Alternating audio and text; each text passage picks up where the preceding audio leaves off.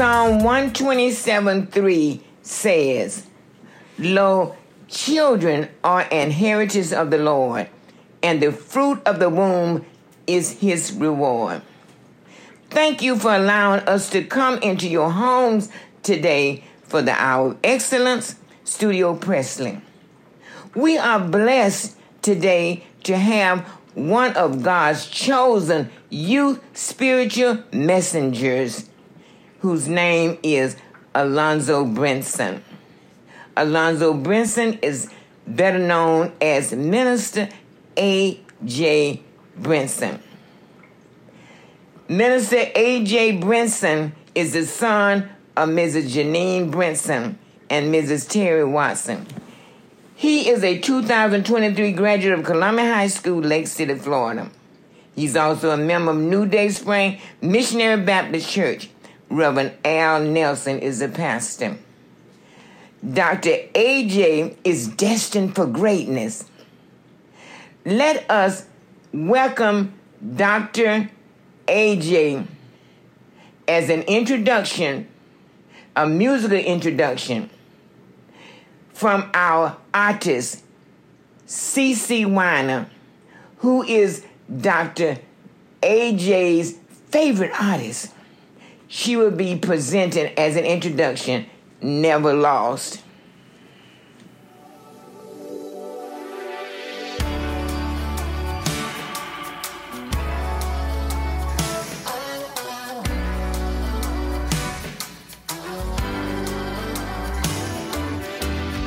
Miracles when you move, such an easy thing for you to do. Your hand is moving right now. You are still showing up at the tomb of every Lazarus.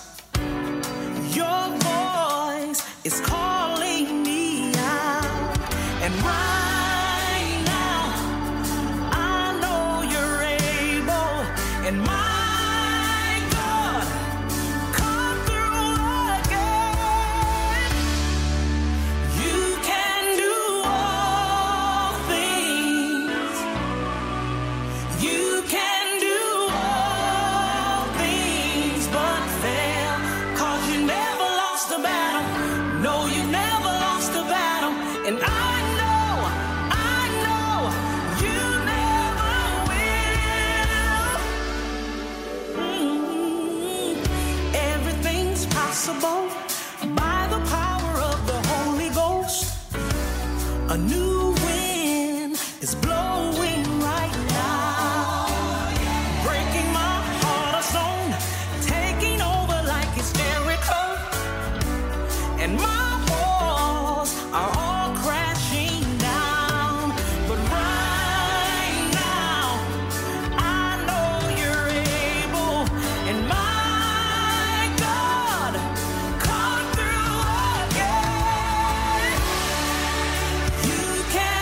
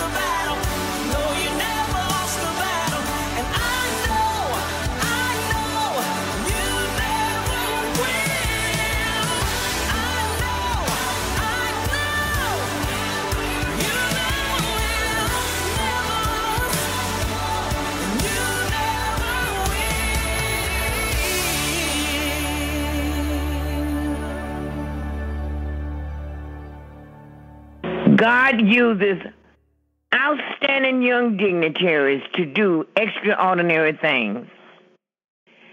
At this time, we are blessed to have an outstanding young spiritual dignitary on the line with us tonight. Dr. AJ, the microphone is yours.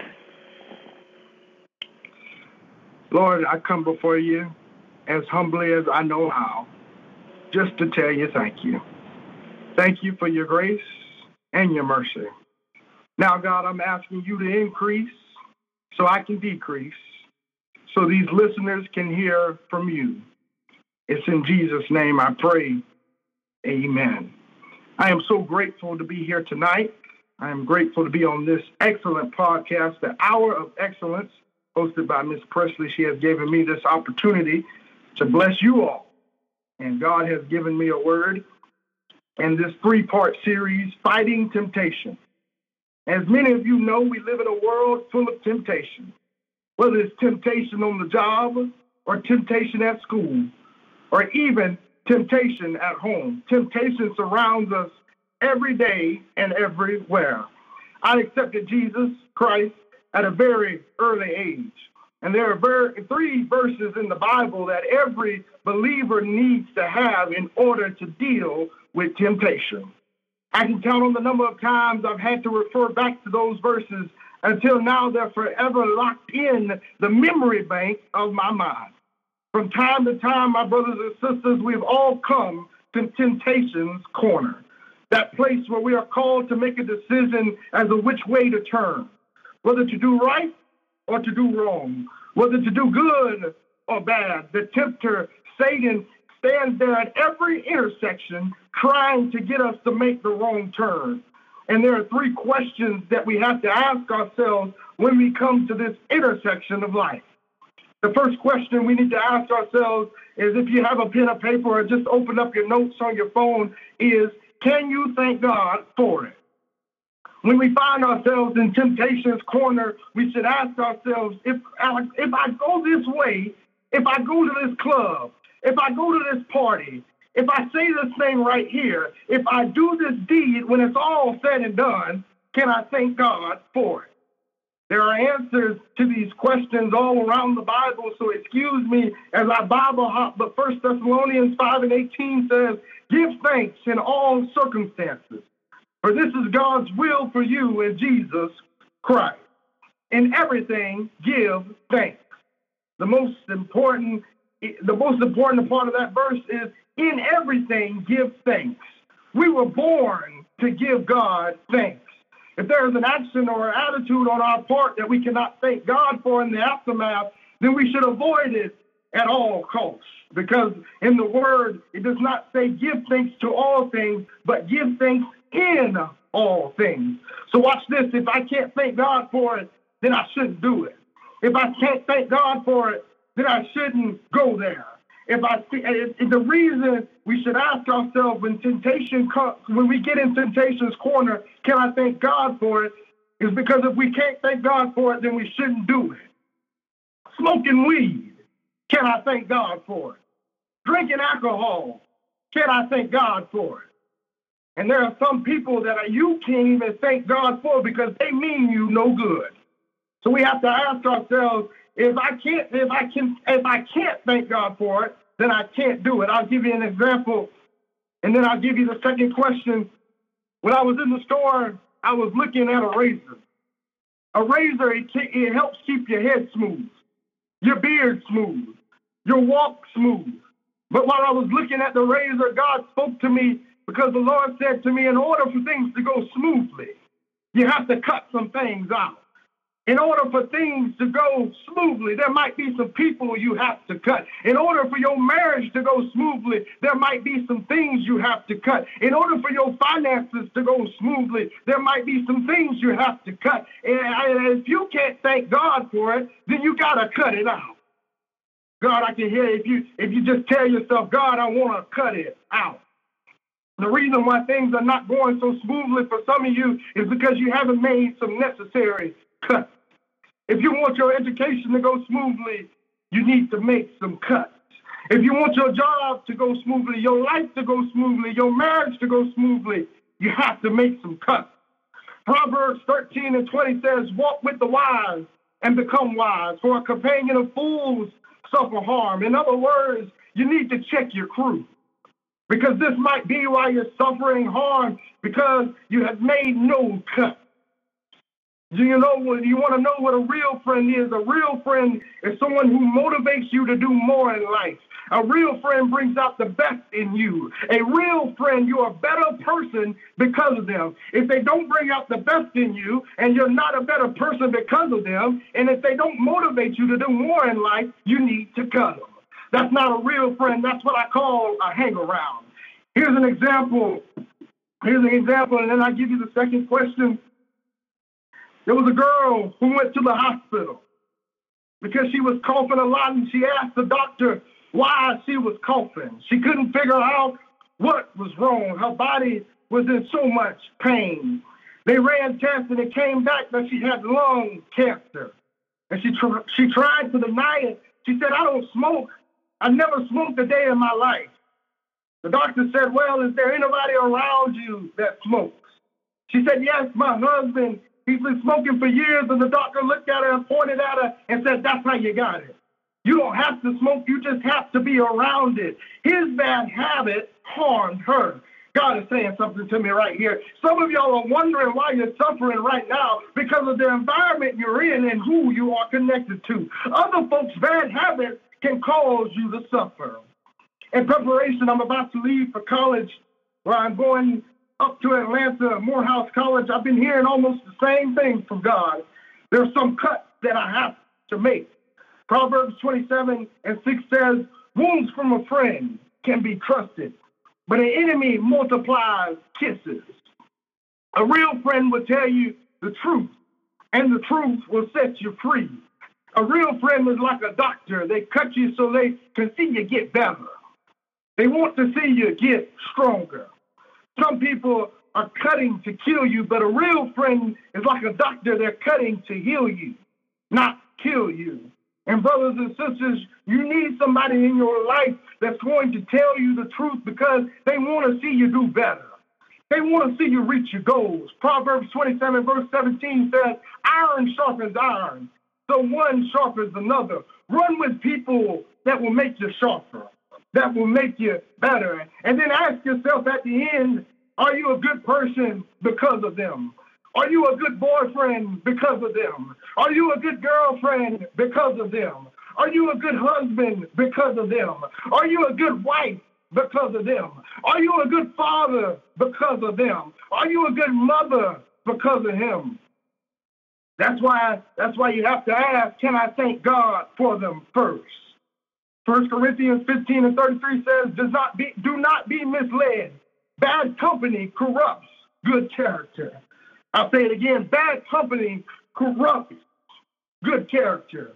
When you get to your Bible, just go and underline that verse and put it in your memory box.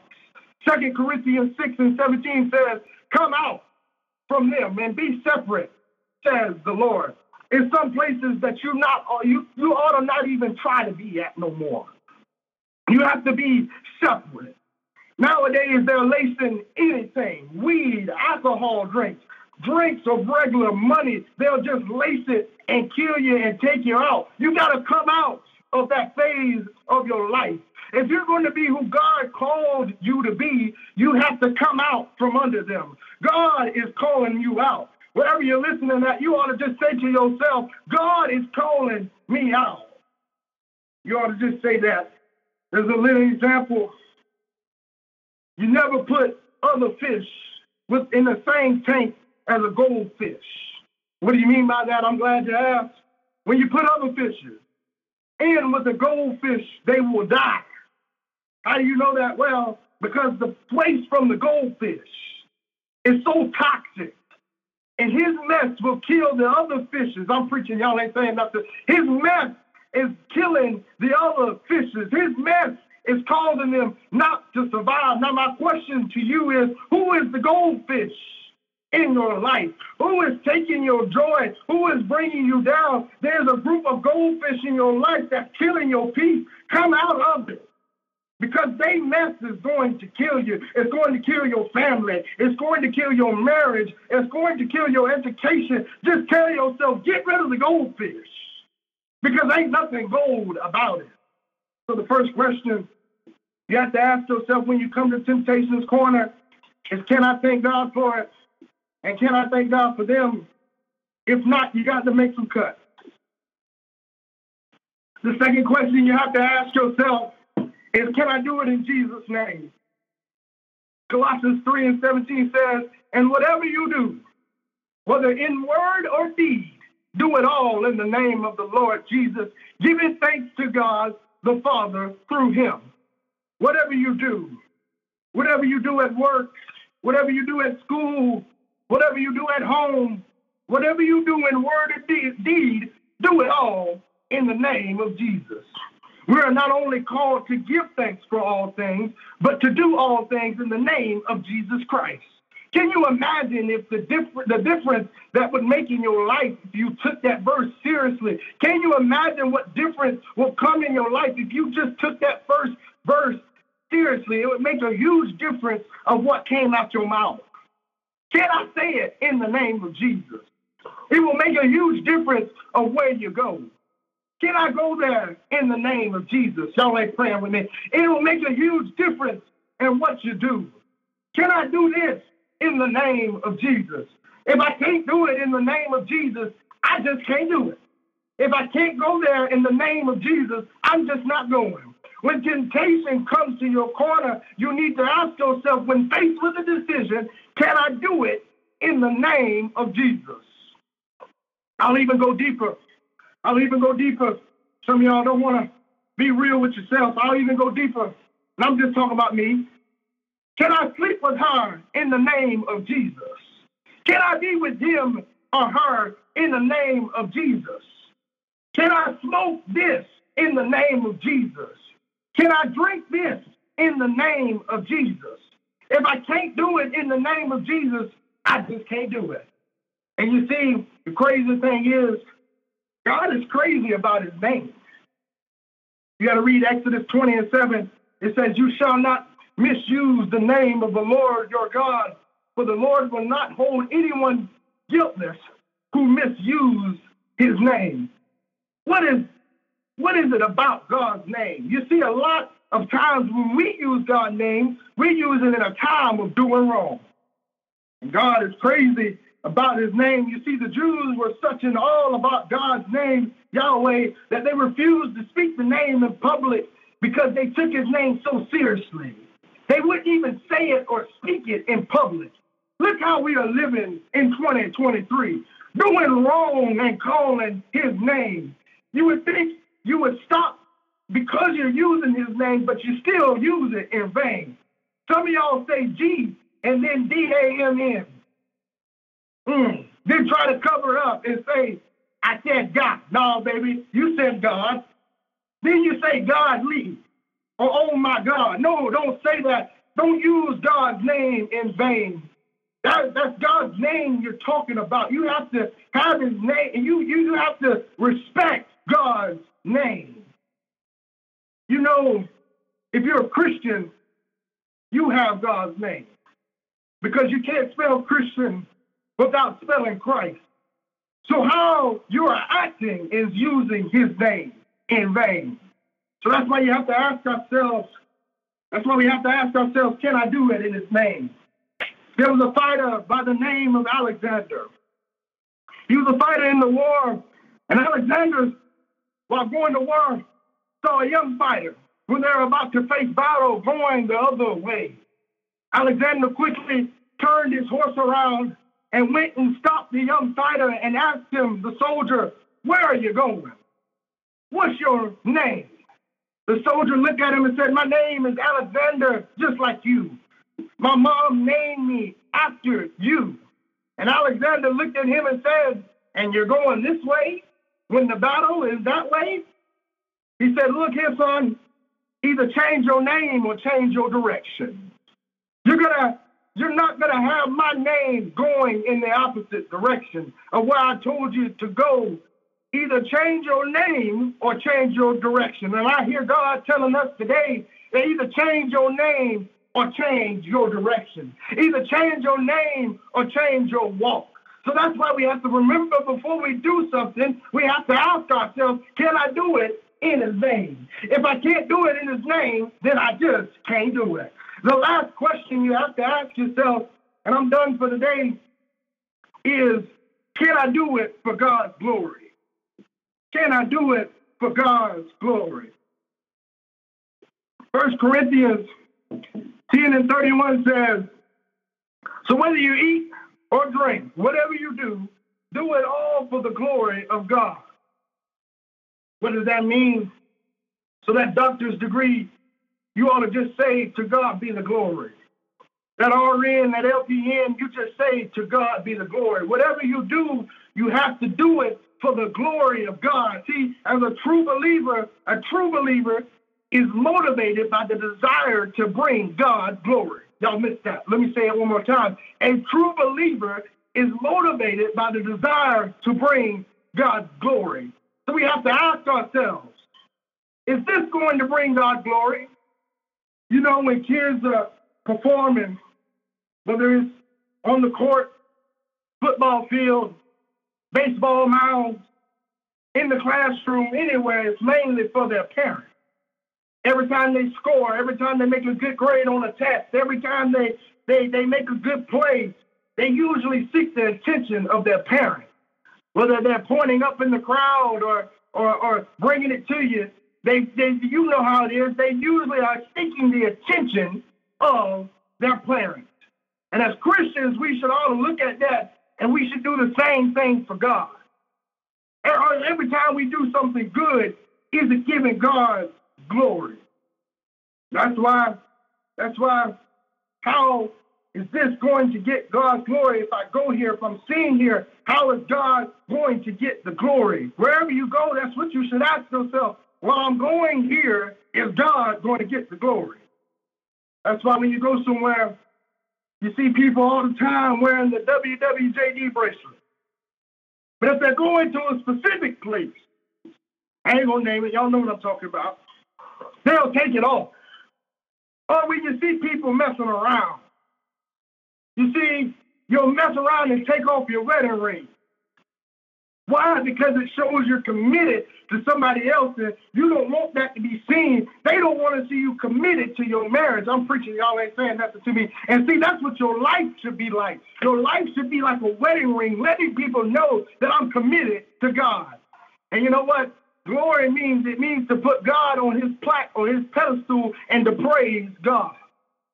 That's why when you leave the house, y'all remember your mama would say they will be right out.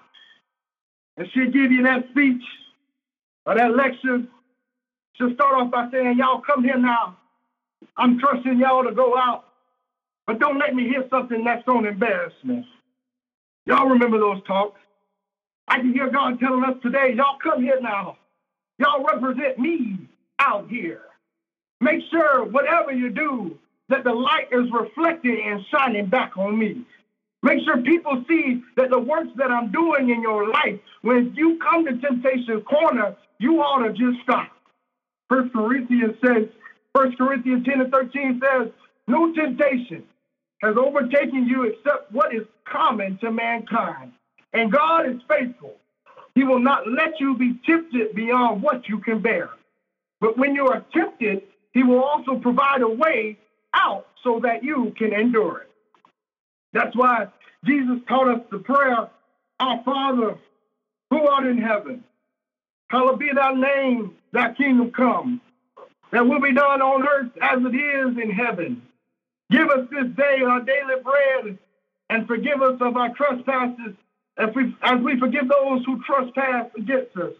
And then he said, lead us not into temptation, but deliver us from evil. In other words, we cannot deliver ourselves. We need Jesus to deliver us from evil. For thine is the kingdom, the power, and the glory forever and ever. That's why when I pray for the Lord, when I pray, I ask the Lord to lead me not into temptation. You see, Satan, he wants you to fall into temptation. So when you come to that intersection of life, when you have to make a decision, and in temptation's corner, you're there, you've got to ask yourself, can I thank God for it? Can I do it in Jesus' name? And can God get the glory? And if he can't get the glory out of this, and if he can't get the praise out of this, I just can't do it. But if you do fall into temptation's corner, and you don't know where to go, oh, I done got happy. There's a man that you can call on. His name is Jesus. He was born in Bethlehem. He was reared in Nazareth, baptized in the Jordan, performed miracles in Galilee. He wept over Jerusalem and prayed in Gethsemane. And one Friday evening went up a hill called Calvary. And he died for the sins of the world. He died for your sins. He died for my sins. He died until the earth reeled and rocked like a drunken man. He died until he got into the head of a centurion, and he made the centurion cry out, surely this man is the Son of God. But early Sunday morning, before the dewdrops dropped out of the nighttime sky, before the sun lit up the world, he got up with all power in his hand. And the best part about that power is the same power that raised Jesus. It also dwells in you. This temptation, you can stop it. When you come to temptation's corner, just stop and think about that man that saved you and saved me. This has been part one of how to handle temptation with AJ Brinson. Thank you so much, and we'll see you next week.